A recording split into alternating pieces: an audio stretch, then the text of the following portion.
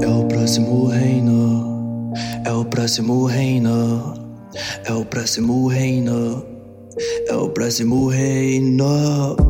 Alguém me falou sobre anticristo, que ele é o filho do Elon Musk. Eu não sei se acredito, mas também não duvido desses bilionários. Pouco sabemos, então não falemos muito. Ao invés de ficarmos falando, vamos atrás do progresso pro mundo. Pois um dia a lua se tornará vermelha, igual a cor do sangue. Ela estará enferrujada, efeito colateral no avanço da humanidade. E nós sentiremos saudade, e nós sentiremos saudade do peso da espuma. Sentiremos falta do vento no abalo do verão, de esperar pelo riacho.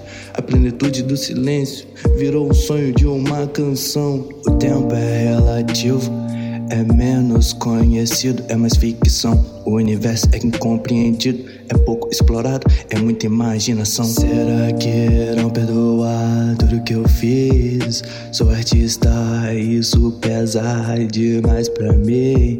Minha arte se torna verdade, às vezes nem sou assim. Você nunca dialogou comigo, não pode dizer que eu sou isso. E quem fala demais pensa pouco, quem pensa muito fala pouco. No final de tudo, somos todos loucos. Não seja samurai do seu país, pois os governantes não estão nem aí.